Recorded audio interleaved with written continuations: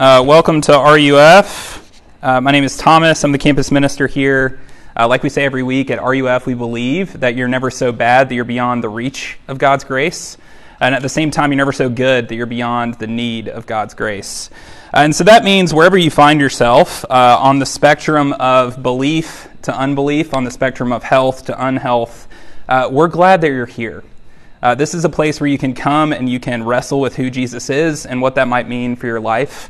At RUF, we want you to leave every week with a sense that God is good and He is kind to you in Jesus. And every week at RUF, we go through a sermon series. So this semester, we're going through the Sermon on the Mount, which the Sermon on the Mount is Jesus' kind of greatest hits. Matthew chapter 5 through 7. Jesus talks about all sorts of things. He's basically riffing on the Ten Commandments, and he's giving us this idea of what it means to live the good life. What does it mean to follow Him in a world that often doesn't feel very good? And today we're going to be talking about anxiety. We're talking about anxiety from the passage Brooklyn just read. So I want to pause now and pray for us, and then we can go ahead and get started. So let's pray. Our Father, we do thank you for this opportunity to get together in person and to study what it is that you have to say to us. Lord, as we consider a topic like anxiety, I'm mindful of the fact that that's something that isn't theoretical, probably for anyone in this room. This is something that we think about often, something that many of us experience in varying degrees. And so, Lord, I do pray that you would be gentle to us through your word. Lord, your word says that anxiety weighs a man's heart down, but a good word makes him glad. I pray, Lord, that we would be gladdened by your word as we consider what you have to say about anxiety tonight. Lord, we need your Spirit to come and to show us who you are. So, Lord, will you do what you promised to do? All these things I ask in Jesus' name. Amen. So I don't really have to tell you, we live in an anxious age. We live in a time that is controlled by anxiety. I don't know if you were paying attention for the last 5 years or so, but we have had a couple polarizing elections.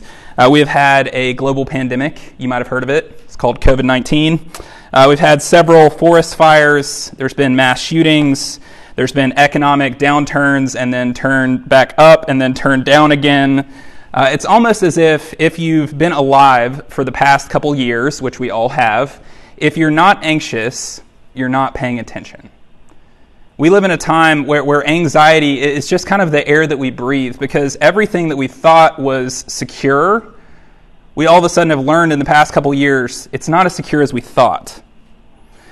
You can't really measure things like anxiety in a society, but one thing that you can kind of observe is gun sales. Generally speaking, when people are feeling secure, gun sales drop. When people are feeling really anxious, gun sales rise. In the year 2020, there were more guns sold in America than any year before. In 2020, there were 23 million guns sold in the United States. And for comparison, in 2019, there were 13.9 million. So that's a 65% increase. And this isn't just the typical people that you would think are buying guns, right? Like, your conservative uncle on Facebook. It's everyone. It's all across the board. There was a gun salesman interviewed that I recently heard about. He said people, regardless of color, regardless of social background, economic status, people in these past couple years have said to themselves, okay, if we don't have food next week, what are we going to do to protect ourselves and our families? And later they interviewed a single mom of 3, and she said, it just seems like we live in chaos, and buying a gun is giving me some kind of control over that chaos. Now, I don't tell this story to make any sort of commentary on guns, whether good or bad, and you might not be itching to buy a gun. But what I can say is I think we can all relate to this longing for security that would lead someone to do something like buying a gun. You see, we don't like feeling powerless. We don't like feeling like we're dwelling in a world of anxiety. We want something to keep us secure. And because we want to be secure, this longing for security, it often leads us to anxiety. It leads us to a place where we can kind of start thinking, if I don't protect myself, if I don't protect the things that I love, no one will. That's what anxiety feels like. And so tonight in this passage, Jesus meets us in this anxious longing for security, and he shows us how we can be less anxious. So as we look at this passage tonight, we're going to consider this question: how can we become less anxious people? How can we become less anxious people? And Jesus kind of has a three-step process for us in this passage. First, stop seeking our own anxious kingdoms. Second, study our Heavenly Father's care. And third, start seeking the secure kingdom of God. So stop, study, and start. And I'll repeat those as we go through it if you didn't get it. So first off, we stop. Jesus calls us to stop seeking our own anxious kingdoms. And so the first thing that Jesus has to say to us in the midst of our anxiety is stop. And that is kind of counterintuitive. Because if you've ever experienced anxiety, which I know all of us have, that is the exact opposite thing that you want to do when you're feeling anxious. Anxiety speeds you up, right? At its core, anxiety is you're looking at the world around you, feeling threatened, and you're overexerting your agency. You're saying, like, if I don't do something about this, no one will. And in the face of this, Jesus says, stop what you're doing. He says in verse 25, do not be anxious about your life, what you will eat or what you will drink, nor about your body, what you will put on. These are all basic needs. Jesus is essentially saying, stop worrying about these basic needs. Stop worrying about what you're going to eat, what you're going to drink, what you're going to wear. You don't need to worry about that. So for us, that can be a little bit like offensive on some level. No one likes to be told, right, like stop worrying. But for Jesus' audience, this would have been even harder. Okay, these folks would have known what it's like to go without a meal. They would have known what it's like to not know where they were going to sleep. They would have known what it's like to have your one piece of clothing get ripped. They would have been very familiar with that. Jesus' original audience, when they hear Jesus saying, stop worrying about your basic needs, they would have pushed back and said, Jesus, that's what keeps us alive, is worrying about our basic needs. So is Jesus, in saying this, is Jesus kind of like punching down? Is Jesus, in saying, don't worry about your life, don't be anxious, is he just looking at them and saying, stop it? I don't know if you've seen that SNL skit. I want to say it's from the 90s. It's Bob Newhart who played Papa Elf in Elf. He's a psychologist, and this woman comes into his office and she says, I have this terrifying fear of being buried alive. And he says, oh, okay, well, I've got a solution for you. 2 words. And she's like, should I write them down? He's like, well, I think you'll be able to remember it. And he's like, okay, here it is. And he just says, stop it. Stop it. Stop this fear of being buried alive. That sounds like a horrible way to live. Stop it. Right? And I think all of us on some level, we have experienced someone saying something like that to us when we've had strong emotions, whether it's fear or anxiety. We've had probably some well-intentioning person in our life say something like, you should stop feeling that way. Or say something like, you don't need to worry, because all worry does is make things worse. Here's the problem with that. What they said is just completely true. Worry does make things worse. But the problem with that is that it's also completely mean. It's not kind. You know what it's like to be told that? And that does you no good. You feel completely missed. Is that what Jesus is doing here? I want to say emphatically, no, that's not what Jesus is doing. And there are several reasons for that. But the best way that I can think of saying this is, Jesus is saying this as a man without a mortgage. He's saying this as a man who did not have a house. He's saying this as a man who did not have a closet. He's saying this as a man who probably had 1 change of clothes. He's saying this as a man who within the last week probably had to skip a meal because he didn't have food. And he's saying this as a man who would probably have to skip another meal later that week because he wouldn't have food. You see, when Jesus says, stop seeking your own anxious kingdoms, he is doing it as someone who knows the temptation to worry intimately. He's not saying it from the suburbs. Jesus is saying this as someone with calloused hands and who can't afford a vacation. Right? He knows what it means to be tempted to worry. Jesus isn't standing at the top of a pit yelling, hey, you shouldn't have fallen in there. What Jesus is doing is he's down in the pit with us and he says, I know how to get out of here.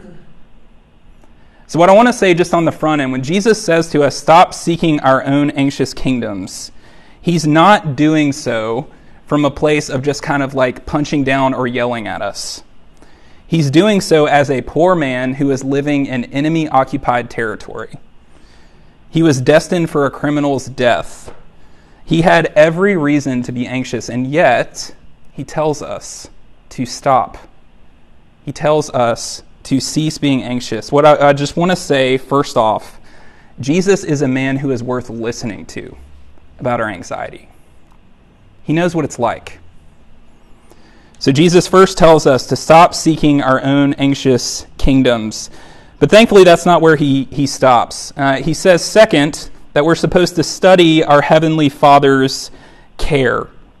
And Jesus does this by directing us to two examples from the natural world. Two examples. He says first, in verse 26, he says, look at the birds. Look at the birds of the air. They neither sow nor reap nor gather into barns, and yet your heavenly Father feeds them. Are you not of more value than they? The word Jesus uses for look there, it's a command, and it means something not simply just like kind of notice. It's gaze thoughtfully. It's take a second and look at them, like really look at them. And Jesus is kind of giving us a how much more argument here. Essentially what he's saying is birds don't give much thought to food. They just kind of fly around and do their thing. And yet God feeds them. And then he says, you're much more valuable than birds. And it leaves us with the question, do you really think that your heavenly Father won't feed you? If he feeds birds, do you really think he won't feed you? So Jesus first tells us to look at the birds, and then second, he tells us to consider the lilies. Think about this again. I want to remind you, Jesus is not saying this from the suburbs. He is saying this as a man with calloused hands, a man who knows what it is to work hard. A guy like that, like a carpenter with scars all over him, is saying, consider the lilies. That's weird, but that's what he's doing.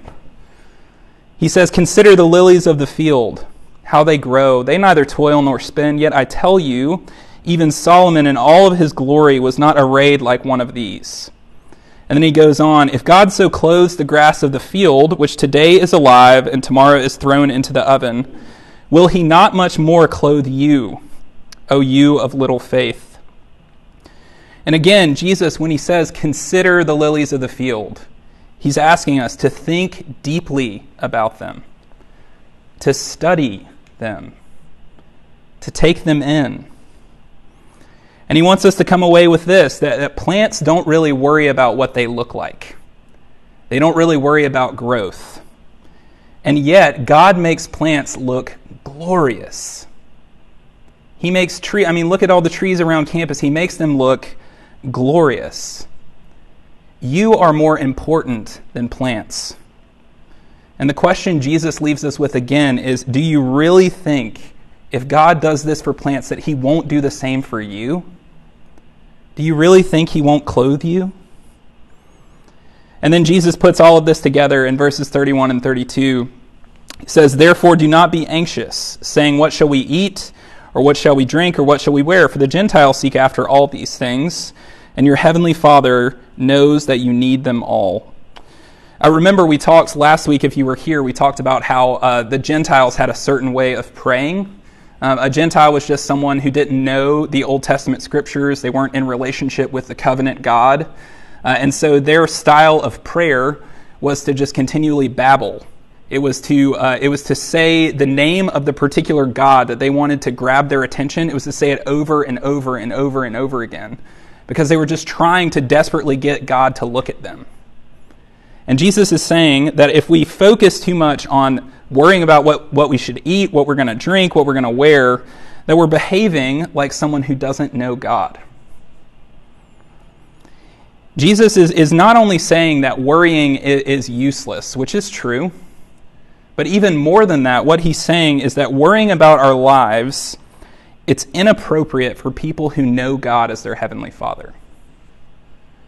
And I'm not saying that that's not something that Christian people struggle with. I'm speaking to you as, at times, a deeply anxious man.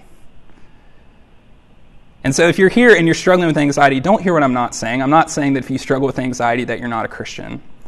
But what I am saying is that you have resources in your heavenly Father that he wants you to take hold of. He wants you to grow and to be less anxious. So anxious worrying about our lives, it's inappropriate for people who know God as their heavenly Father. I have a little poem up here. Hannah, if you could go to the next slide. Sorry, I didn't tell you about this. It's here. It's from a guy named Wendell Berry. He's an author and poet. It's really good. And I think he sums up pretty well what Jesus is saying here. This is a poem called The Peace of Wild Things. He says, "When despair for the world grows in me, and I wake in the night at the least sound, in fear of what my life and my children's lives may be, I go and lie down where the wood drake rests in his beauty on the water, and the great heron feeds. I come into the peace of wild things who do not tax their lives with forethought of grief. I come into the presence of still water, and I feel above me the day-blind stars waiting for their light. For a time I rest in the grace of the world and am free." I think those are beautiful words, and I think they gel really well with what Jesus is saying here. Jesus is saying to us, don't tax your lives with forethought of grief. Don't let the fact that things are going to be hard in the future ruin your day-to-day life. He's saying don't tax your lives. Instead, lie down where the wood drake rests and study your heavenly Father's care. Take a moment to notice. What might this look like? I think this is incredibly important for everyone here heading into exams coming up.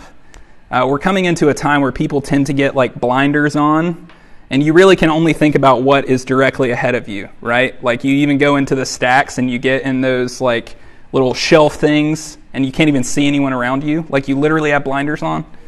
I think when we're heading into a time like this, it's incredibly important for us to think about what does it look like to study our Heavenly Father's care. I think very simply, it could look like when you're walking to class, take the AirPods out. Take the AirPods out and just listen to what's going on around you. Take a second to smell the fall leaves. Notice the beautiful trees. It could take a second to notice the overweight squirrels on campus. They're everywhere, and they're really confident post-COVID. I mean, they are something to see. Check them out. See, I think what Jesus is inviting us to is he's inviting us to be attentive to his good creation that he loves dearly. He's inviting us to be attentive to his creation and to sit with the fact that as much as he loves that, he loves us so much more. And if God takes care of things in nature, he's going to take care of you. So Jesus invites us to study our Heavenly Father's care. So first, we've seen that we're going to stop seeking our anxious kingdoms. We've just looked at studying our Heavenly Father's care. And now, finally, Jesus invites us to do something. Jesus invites us to start seeking the secure kingdom of God. If you would, look with me to verse 33. Jesus says, "But seek first the kingdom of God and his righteousness, and all these things will be added to you." So rather than anxiously seeking after security, even though we long for it, we are supposed to eagerly seek the kingdom of God and his righteousness. What does that mean? What does it mean to seek the kingdom of God and his righteousness. A theologian named John Stott sums it up this way. He says, seeking the kingdom of God and his righteousness, it means seeking Jesus Christ's rule and reign over everything. So it just means seeking the absolute kingship of Jesus. It means making your entire life about enjoying and promoting the kingship of Jesus over every square inch of creation, starting with you. And this kind of introduces us to a paradox. The paradox is this: we become less anxious and find the security that we long for when we take our eyes off of ourselves. We become less anxious and more secure when we stop worrying so much about our own security. In order to be secure, we have to stop anxiously obsessing over our security. That's what Jesus is saying here. C.S. Lewis sums this up well in Mere Christianity. He says, aim at heaven and you'll get earth thrown in. Aim at earth and you will get neither.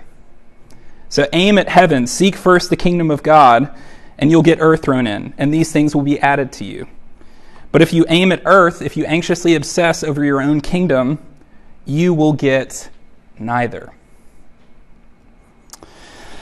When Molly and I were first married, we joined a gym, lived in Lexington, Kentucky, and we joined a gym. And it was like a really bougie gym. It was really nice. Maybe it wasn't that nice. I just don't really have much experience with gyms, which you're like, that seems obvious. But so we joined this gym, and it was the sort of gym that they provided like kind of a free kind of like health evaluation on the front end, where like a personal trainer would sit down with you and talk about your fitness goals. And I'm like, fitness goals? What does that even mean? But like I was sitting there, you know, I go to do my training session, sit down with this mountain of a man. I don't know why I remember his name, but it was Dan Spicer. This was like 6 years ago, y'all. Like, this is a long time ago. But I sit down with Dan Spicer, who is a giant, like, and he is yoked, like very, very strong man. And he just like slides this piece of paper across the table to me, and it's like, it says your health goals at the top of it. And it has like 50 options. And he asked me to just check any that apply to me and then rank them kind of in order of importance. And there were all sorts of them. And again, like I didn't really know what any of this mean, but I saw lose weight on there and I was like, well, that sounds good. I should lose weight. I didn't see on there like maintain your weight and eat whatever you want, which is actually what I was looking for, but that's neither here nor there. So I put lose weight and kind of ranked it as my number one goal. And so I slide this back across the table, and I just remember he was looking over it and like circling things with a pen, and he's like so big that it looks like he's going to break the pen as he's holding it. But he just looks up at me and he said, you are setting yourself up for failure if that's your goal. I was like, you don't think I can lose weight? That's not what he was saying. What he was saying is, if you want to lose weight, that's a fine thing to want, but you need to aim higher. You need to set a more holistic goal. You need to set a goal like, I don't know, maybe being healthier at 30 than you were at 20. It says, and if you aim at that, it's very possible that you lose weight, but if you make your goal to lose weight, the likelihood is very, very small that that's what's going to happen. And I think in the same way, we need to aim higher if we want to be less anxious. We need to aim higher than ourselves. You see, Jesus is the king who keeps us secure, not our anxious self-obsession. In order to be less anxious, the simple fact is we cannot be the kings of our lives. We just can't be. Jesus has to be the king. So what does it look like for us to live with Jesus as our king? What difference might that make in our day-to-day lives? I think, as I was thinking about this, one resource that I think you have a lot of in college, which you probably don't feel this right now, but you do, is time. Time is a resource that you actually have a lot of right now. And what would it look like if Jesus is king over your time? Just as a test case here. When Jesus isn't king over our time, we live with anxiety. We live with anxiety. We anxiously overwork and burn out because we've got so much stuff that we've got to do. Or we look at all the stuff that we have to do and we anxiously underwork and then shame ourselves into overworking later, and then we burn out, right? Is this a familiar pattern for anyone? This is what it looks like to live with anxiety. But when Jesus is king over our time, we live with security. We live with security because Jesus has numbered every single one of our days. He's king over everything. And so instead of entering into a day thinking, oh my gosh, I have to do all of this perfectly or everything's going to fall apart, we can enter into a day saying, okay, Jesus has numbered my days. He knows what lies ahead. And you can simply ask with open hands, what do you have for me today? What do I need to do today? What work needs to be done? What person needs to be noticed? Who do you need me to be curious about today? What song do you want me to sing today? You see, in short, when Jesus is king over your life, you're free to be what you are. And what you are is a human being made in the image of God. A human being with limits. A human being with gifts and talents, with likes and dislikes. You see, recognizing that Jesus is king and you're not, recognizing that Jesus is God and you're not, it actually makes us a lot less anxious because he's a heck of a lot better king than we are. He knows what he's doing. So throughout this passage, Jesus has kind of been telling us how to be less anxious. He says we can become less anxious people by stopping, by studying, and by starting.